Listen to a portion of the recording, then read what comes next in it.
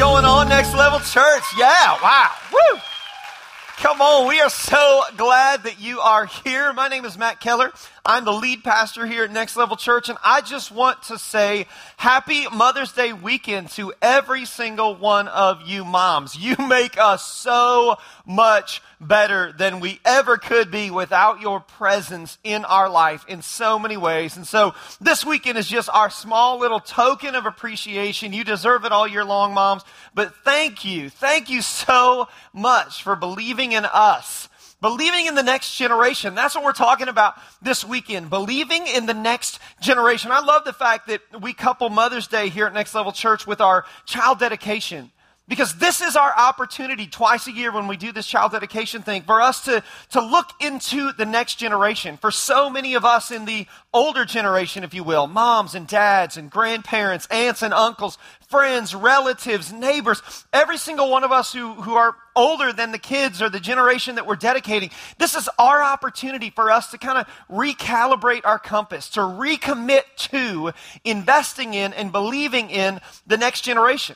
And that's what we're actually going to be talking about on this Mother's Day weekend. If you have your Bible, I would love for you to turn with me to a really, really important and vital passage of Scripture found in the book of 2 Timothy chapter 1. So if you have your smartphone or if you brought a Bible with you or wherever you're at, listen, would you turn with me to 2 Timothy chapter 1? It's kind of toward the back of your Bible, so go in and go to the far right. And you'll find actually two books, we know them as books, they were actually letters called 1 Timothy and 2 Timothy.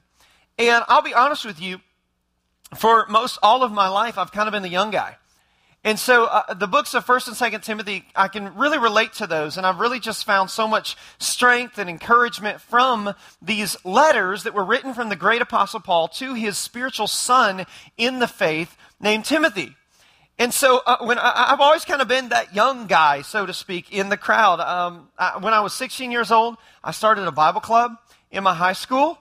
And I was the young guy. I was a young leader. When I was 18, I graduated, turned 19, and I became the youth pastor of my local church while I was going to Bible college and business school. And so I kind of just, I was that. And then at 23 years of age, I took a position as national youth director for a small fellowship of churches. And my wife and I began traveling nationally. And I was the young guy. And everywhere we went, we were like, man, you're so young. Man, you're so young. And then we started Next Level Church 10 years ago, and I was 26. And everybody, you're so young, you're so young. And I tell people now, I tell other church planners, we didn't know how young we were. We were too young to know how young we were. That's how young we were when we started our church. So here's the deal. For all of my life, I've kind of been the young guy. And so eventually, after the longest time of people being like, man, you're so young, you're so young, you're so young, finally Sarah and I were just like, let's just play to it. Let's just go for it. Let's just do it. So the books of 1 and 2 Timothy have always been such an encouragement to me because Timothy was a young pastor. He was a young leader who was leading a great move of God, a church in the city of Ephesus. And God was blessing that thing, pouring his Spirit out. And so Timothy was just trying to navigate through these rough waters. And so he needed a leader like the Apostle Paul who would believe in him, a member of the next generation. And so where we pick up the story, that's where I want us to begin reading, is in this second letter that Paul was writing to Timothy, his spiritual son in the faith. Let's begin reading in verse 1. Here's what it says. Paul, an apostle of Christ Jesus, by the will of God, according to the promise of life that is in Christ Jesus. Verse 2, to Timothy. So he's writing to Timothy, my dear son, grace, mercy, and peace from God the Father and Christ Jesus, our Lord. Verse 3, look what he says. I thank God, whom I serve as my forefathers did, with a clear conscience. As night and day I constantly remember you in my prayers. Verse 4, recalling your tears. I long to see you, Paul wrote to Timothy, so that I may be filled with joy. Here's the thing. We're talking about this idea of believing in the next generation. And the first thing I want you to notice, and if you have your bulletin, I would love for you to fold it all the way out. On the inside left flap, you'll find a few fill in the blanks or some thoughts as we navigate the next few minutes of this talk together. If you want to write this down, here's the first thing I want us to notice about the Apostle Paul. And it's this. Paul had a heart for the next generation. The Apostle Paul, this great leader of the faith who wrote 2/3 of the New Testament, had a heart for the next generation. He called Timothy his dear son, his true son in the faith, even though he wasn't a biological son to him. Listen, Paul believed in Timothy. His heart was to see Timothy succeed. He was a leader who had a heart and a passion for the next generation. And you know, if I'm being honest with you, as I look across the landscape of my life over the last 3.5+ decades, here's what I've begun to realize. Not just is true in my life, but is also true in every single person that I come in contact with, their life as well. And it's this: no person succeeds unless someone else wants them to. Have you ever noticed that? No person succeeds in life unless someone else wants them to. Unless someone older, someone wiser, someone that has a step ahead of them wants them to succeed. I think about my life all the way back to 5th grade. I was in 5th grade in elementary school in Indiana, and our high school in our town put on a musical called The Music Man. And there was some parts for children. And so they came to our elementary school and they said, if you want to try out for these parts, you got to go through an audition, singing and whatever. And so I did. And Mrs. Bratton, my 5th grade music teacher, believed in me. She saw something in me, and I got cast as Winthrop, this boy part in The Music Man in our high school musical. And that decision, that moment, that open door of opportunity, that belief from Mrs. Bratton changed the entire direction of my life. We were a sports family, and I still love sports to this day. But that moment in 5th grade, from that moment on, suddenly the world of drama and music and guitar and theater and the stage kind of explains a lot, doesn't it? Changed my life. It changed the trajectory of my life. I think about my music teachers all through high school who were our choir directors. They saw something in me in 5th grade, and for the next 8 years, every single year, they let me be in every play and every musical in our town, in our high school. And that shaped me, singing and dancing and acting and learning to play guitar. That shaped who I became because they wanted me to succeed. I think about when I was 19 years old and had just graduated from high school, started Bible college. And my first pastor, he believed in me. He saw something in Sarah and I, and he believed in us, and he allowed us to be youth pastors. And then I remember having a conversation with a 50-something-year-old guy and casting vision to him and talking to him and sharing my heart about the next generation and my generation in the church world. And him looking at me saying, Matt, listen, the small fellowship we're a part of, they need your voice. And he opened the door for me to be able to become a national youth director at 23 years of age. God opened the door for that. And he used this guy who I'm still friends with today. And then when we moved here, I think about the fact that just a few months into our church plant, we were just struggling to figure it out. And a man by the name of Billy Hornsby, who is the founder and creator of the ARC, the Association of Related Churches, which is the network of churches we're affiliated with today and we serve in leadership in today. Billy Hornsby, 9 years ago, came here. And he was here on a weekend when we were still at the Bell Tower movie theaters. And at the end of it, he spent the afternoon with us, teaching us on our team and pouring into us. And I remember we took him to the airport and dropped him off, and we went back to our house and we had our team meeting that night. And I remember sitting around the table looking at our team going, I really think Billy believes we can do this. And it was the belief of a man like Billy Hornsby that helped Next Level Church and Matt Keller become who I am today.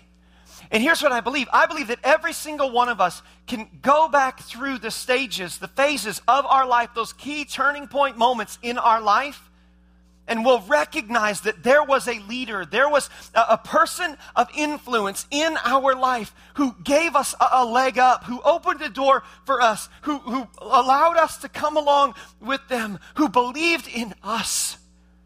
And it shaped our story. So I think the first application for us is twofold. Number one, here's the first challenge and an application I would throw out to you this weekend. What could it look like for you to find that person and tell them? Maybe it looks like finding them on Facebook. Maybe they've since passed away. What could it look like to find their next of kin, find one of their kids or their spouse, and simply write them a handwritten note or send them a message over Facebook? And just let them know, listen, thank you for believing in me way back then. You changed my life. What could that look like? Imagine what that could mean to someone who believed in us at a pivotal crossroads moment in our life, who believed in us when we were the next generation. What could it look like for us to go to them somehow and say thank you? The second application of this, in this idea that Paul believed in the next generation is this. Who in our world needs us to be that for them? Who in our world needs us to open a door for them? Who in our world needs us to believe in them, to see something in them that they perhaps can't see in themselves?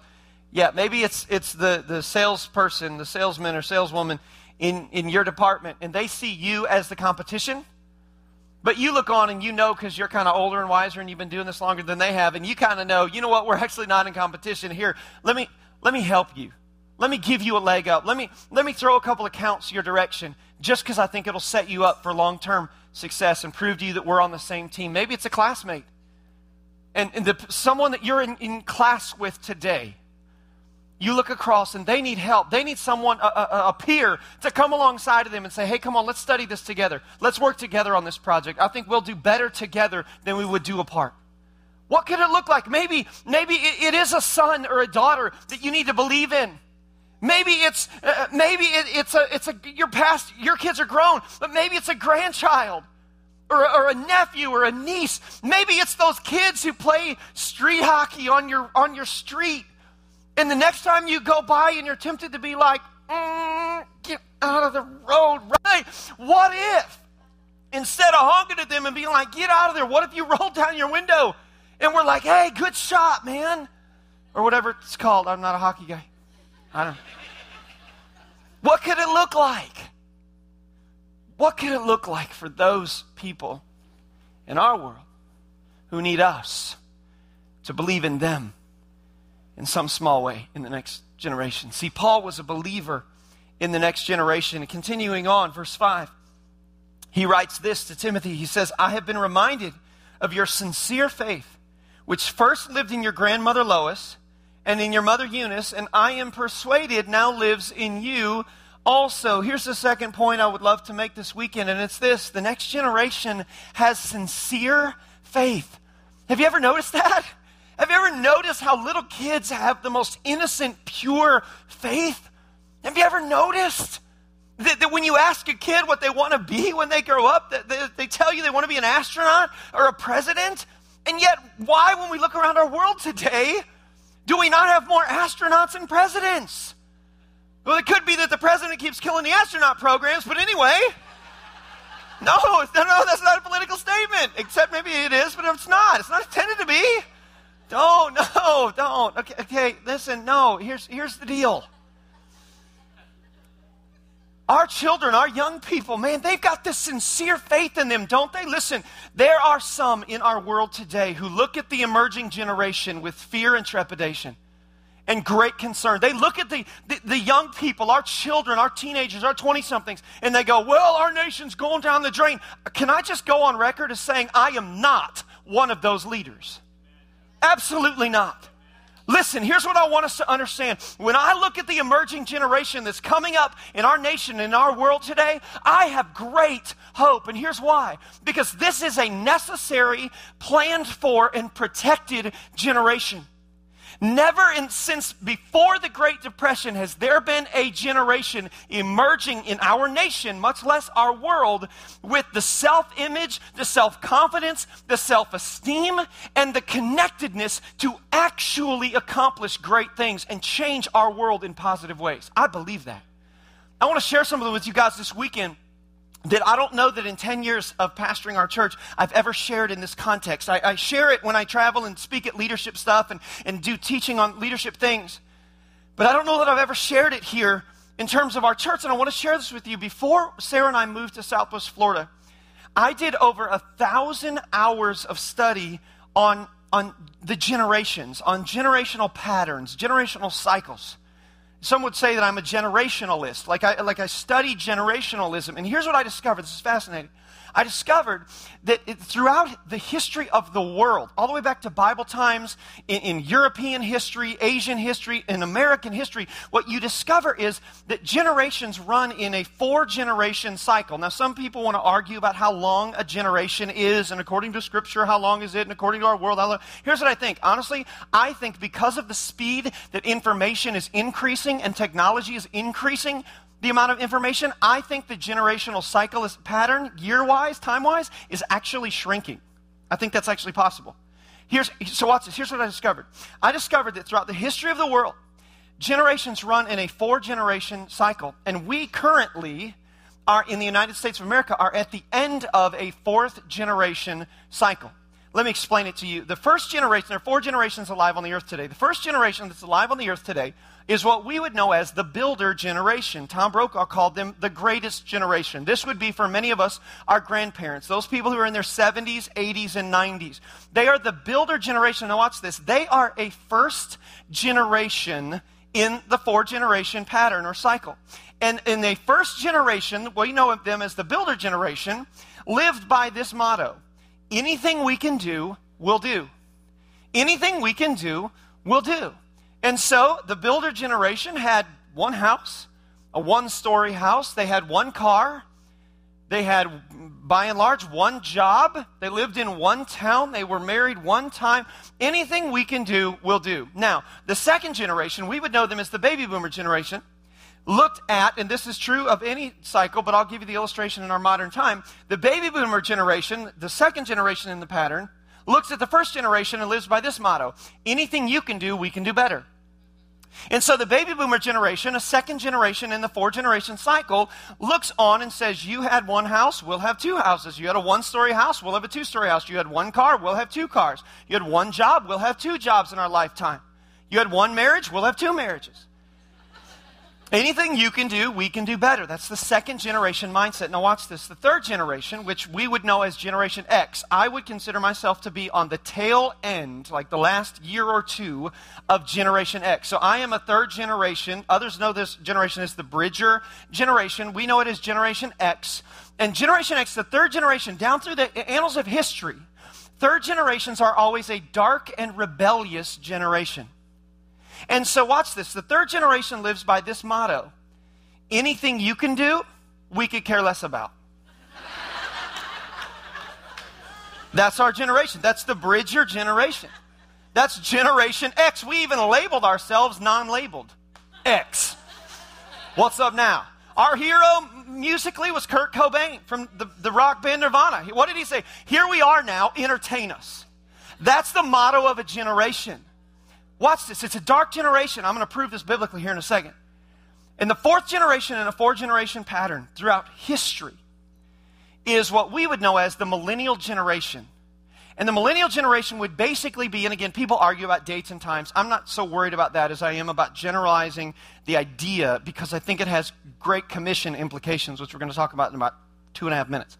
Okay, so the 4th generation in a 4-generation cycle, we know them as the millennials, would basically be those who are about 28-ish years old, down to about those who are 10 or 11 years old, right in that kind of range. And the 4th generation, watch this, looks at their rebellious, dark, lazy, we'll lay on your couch as long as you'll have us, mom and dad, brothers and sisters, and says, watch this, here's their motto: all the things you didn't do, we look forward to. This is true patternistically throughout the history of the world. Here's what this means. This means, in terms of gospel implications, Great Commission implications, those of us who talk in those sort of realms, watch this. I believe we have a 20-year window of time for the message of the gospel of Jesus Christ to get to the ends of the earth. Because I believe this 4th generation, this young generation, this next generation, that there are hundreds of them in Next Level Church, and there are millions of them, over 70 million strong, in the United States of America alone. Listen, this 4th generation are the ones who have a self-esteem and a self-worth and a self-confidence that they really, truly believe they can change the world. Listen, older generations, we look on and think the world is big. Now, because of technology and their connectedness, the world is not big to the 4th generation. It's actually very, very small. And so they look on and they go, why can't we solve some of these huge epidemic issues in our world? Like clean water and health care. Why can't we solve these issues? So listen, I don't believe that our nation is headed in a bad way. I believe with the next generation empowered by Christian moms and dads and leaders and the older generations in the body of Christ, I believe we can change our nation. I believe we can change our world. I believe it. And man, can I just say this just parenthetically? I'm going to say it because it's on the internet. No, I'm really not. It's too hostile of a statement. Here's what I think. It had to do with other religions who are already aware of what I'm talking about. Look where other main religions in our nation are putting billions of dollars. The children across the globe. That's why they're growing like they are and Christianity's falling behind. Lord help me. Okay, watch this. Well, it's not your face, it's mine. You got to get this.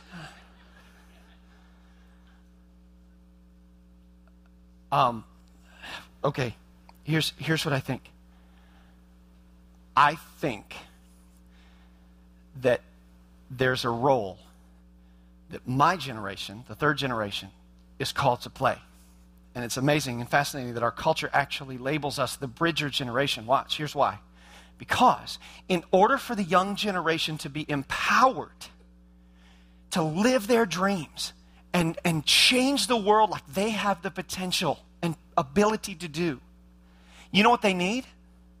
They need the wisdom and resource of the boomers.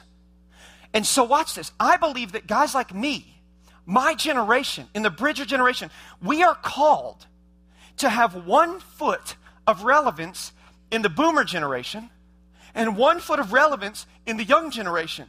To be able to say to the boomers, hey, come on, all of that wisdom, all of that life experience that you've acquired in your lifetime, all of that resource and wealth, listen, it's not just for you. It's not for your comfort. It's for them. So I believe my generation's role is to stand as a bridge between the wealth and wisdom of the boomer generation and inspire them to do something profitable, which is give it to the young people so that they can take it and go live their dreams. So watch this. I believe the role of the boomer generation is to leverage the wisdom and wealth that God has placed into your hands for them. I believe the role of the young generation is to keep believing that you can change the world even when the world doesn't want to hear your message.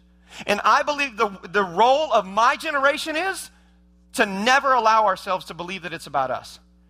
Because the danger is in passing the wisdom and the wealth from this generation to this generation, the wisdom is to keep it for ourselves and to build monuments unto ourselves. Where we change the world is when we leverage that for them. When we believe in the next generation. See, the Apostle Paul believed in the next generation and he saw in them a sincere faith. That he said, a faith that's been passed down from your grandmother Lois to your mother Eunice and is now in you, young generation. And young generation, can I just tell you, listen, you are in a church that has generations of passing down a sincere faith. And we want to recognize in you, young generation, that it is in you as well. We believe in the next generation. Keep reading, verse 6. Here's what it says.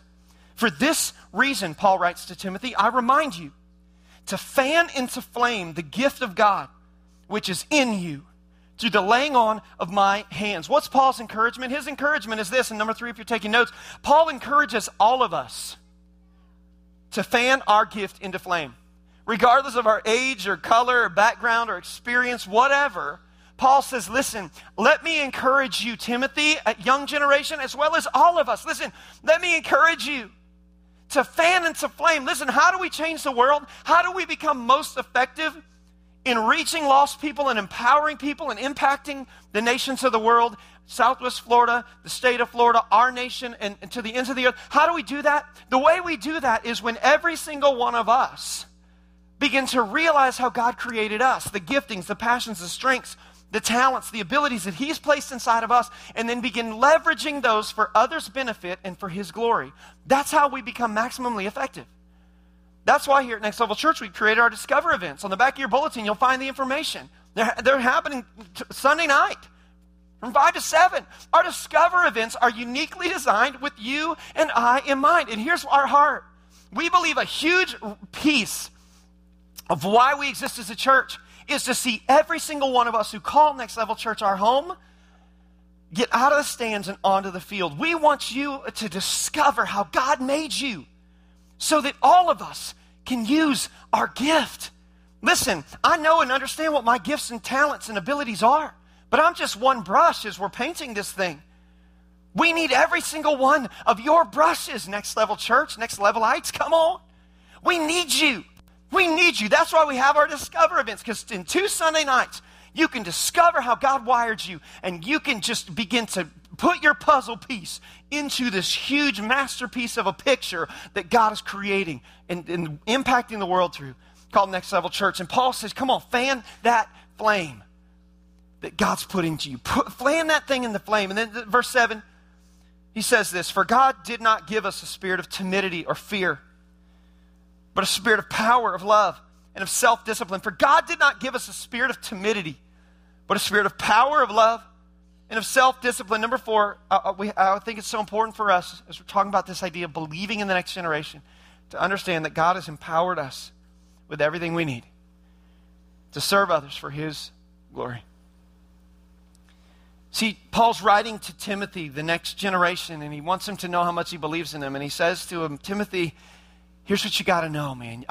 You got to fan into flame the gift of God that's within you through the laying on of hands. And then he just speaks boldly straight to him, and he says, Timothy, don't go getting all fearful. Don't go getting all afraid. Don't be cowarding away from this thing. No.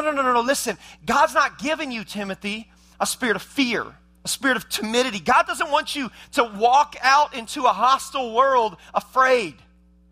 God wants you to walk out with power and love and a spirit of self-discipline on you. Power. You know why? Because he knew Timothy would make excuses. He knew that Timothy, and our temptation, isn't it? That all of our temptation, human nature, is to make excuses. Even some of us right now. Even right now, you hear me saying this stuff this weekend and you're like, yeah, I get it. But Matt, man, I just don't have the time. And Matt, I'm just not good enough. And I'm not smart enough. And I'm not qualified enough. My marriage isn't strong enough. I'm not this. I'm not that. Listen, Paul writes to Timothy, he says, no more excuses, man. God's given you a spirit of power to step boldly into all that He's called you to do and to be. Go confidently, young Timothy. He says a spirit of power, and then he says a spirit of love. Love speaks to the great motivation behind it all. See, here's the thing. When you and I start talking about and processing through how you and I can make a difference in the world, all of a sudden, when we talk about how serving others and leveraging our gifts and our resources, our passions, our talents, our abilities, and we start talking that way, we have to then look a layer deeper to the motivation of our heart. Because if you and I are going to serve others for God's glory, then it really, at the end of the day, can't be about us, can it? We can't let our own selfish motivations get in there. And that's where Paul writes to Timothy, and he says, Timothy, listen, check your motives. Make sure that all that you do to serve others is not motivated out of you and any glory that would come to you, but it would be motivated out of a spirit of love. And then the third and final thing is, he says, a spirit of self-discipline. Watch this. Some of us, we lack discipline in some areas of our life, and we just can't seem to get victory there. Here's what I think the key could be for some of us. I believe the key for winning a victory in some undisciplined, unhealthy pattern or area of our life could be found in serving others. And here's why. Because when we get outside of ourselves, when we serve others, there's a greater level of accountability that's involved. Here's what that means. I believe something supernatural happens when we serve someone. Here's why. Because it's impossible for us to put our eyes on somebody else and keep our eyes on ourselves at the same time. Listen, if you're struggling with depression or discouragement, or you feel like you're in a funk in your life, listen, you want to know the fastest way I know to get out of a funk in your life? Serve somebody else. Because you can't have your eyes on somebody else and have your eyes on yourself at the same time. I'm telling you, it's a supernatural exchange. And Paul writes to Timothy, he says, Timothy, listen, God's put a spirit of self-discipline on you, this disciplined mind that's available to you if you'll step out of yourself. Fan those gifts into flame and use them to impact somebody else. See, Paul was a believer in the next generation. And so here's my challenge to us this weekend as we reflect on Mother's Day and on child dedication, a time where we recalibrate and say, God, we're going to be a church. We're going to be individuals who are going to purpose our life to believe in the next generation. My challenge to us this weekend is this. Twofold. One, I think the challenge for those of you who are listening, who are a part of the young generation, and you know what, I'm going to let you define that. That's fine. If you're listening and you're a part of the young generation, let me challenge you. Keep dreaming. Keep believing. Come on, keep seeing things. Keep thinking up ideas on how you could change our world. But then let me challenge you on the flip side of the coin, and that's this. Grow where you're planted. Grow where you're planted. Listen, I talk to so many young people who have just these huge pie-in-the-sky dreams. And you say, well, what are you doing now to prepare yourself for? Well, nothing, man. I'm just waiting. Nothing. God has an opening toward whatever. Listen, no. Grow where you're planted. I jokingly have said for 10 years or more now, never mistake those who do ministry with those who talk about it, because they're worlds apart. Young people, listen, don't just talk about it. Grow where you're planted. I don't care how old you are. If you're an elementary student and you're listening to this, or a teenager, 20, listen, however you qualify young people, listen, here, I'm talking to you. Plug in, man. We need you. Get serving. Do it. Pastor Josh, who's the head of our family ministries here at Next Level, was just telling me this week a story about a 5th grader who helps lead worship in our kids' own environments every week. And he told me, he said, Matt, this kid is serious about it. He goes home, he practices the song, he practices the moves and the motions that we do. And he said when he comes into his service, whichever one it is on the weekend, that he leads in, he said he's serious about it. And he walks in and he's getting everybody ready and getting everybody in line. Listen, come on, that's what I'm talking about. Next generation, let's go. We believe in you. Let's rise up. Grow where you're planted. Why? Because God will use this soil now. Jesus said it this way, sow into another man's field. God will use this soil now to prepare your heart for that big dream that he's got planned for you. Trust me, I know, because I'm living it. So that's my first challenge. My second challenge is for all of us, regardless of our age. Here's the challenge. I challenge you, Next Level Church. I challenge you, mom, dad, grandma, grandpa, coworker, boss, employee. I challenge you, man and woman, to begin to see yourself as a leader and influencer of others like you have never seen yourself before. I believe we can change the world. And I believe there's a generation that's emerging in our culture today who needs us to begin to see ourselves differently so we can begin to pour into them wealth and wisdom and experience and understanding and begin to open doors for them so that, as the book of Proverbs says, we can make their paths straight and let the Lord direct their paths and let them run. I believe there's hope for our world. I believe it's emerging all around us. And I believe that as you and I, older generations, see ourselves as leaders and influencers like never before, I believe we hold within our hands the power to believe in the next generation and cause them to believe in themselves and believe that they could be the ones that God wants to use to truly change our world. That's my challenge. Let's pray together. Father, thank you. Thank you for this weekend, this amazing Mother's Day weekend where we celebrate moms and all that they are to us. God, thank you for our moms who believed in us, even when we didn't believe in ourselves. And Lord, right now I pray for every single person who's watching or listening in this place this weekend. Lord, I pray for them. I pray, God, that you would begin to change how we view ourselves, and you would cause us to begin to change even how we see the next generation. Lord, that we would stop looking on with condemnation That we would stop looking on at those things that perhaps we don't understand entirely, like cell phones and smartphones or Twitter and Facebook, and think they're just wasting their time. God, help us to see that they're not. Help us to see that there is a generation that is connected beyond anything we could even have dreamt of 10, 20, 30, 50 years ago. And that, God, somehow you're going to use that connection to change our world. So, Lord, I pray in the coming days that older generations like Paul would say to the young Timothys around them, members of the next generation, we believe in you, we love you, and we're willing to leverage all that we are, all that we've been given, that you might take the flame of the gospel of Jesus Christ to the ends of the earth. We will dedicate our lives to that mission. God, we pray all of this in the name that's above every name. We pray it in the name of Jesus.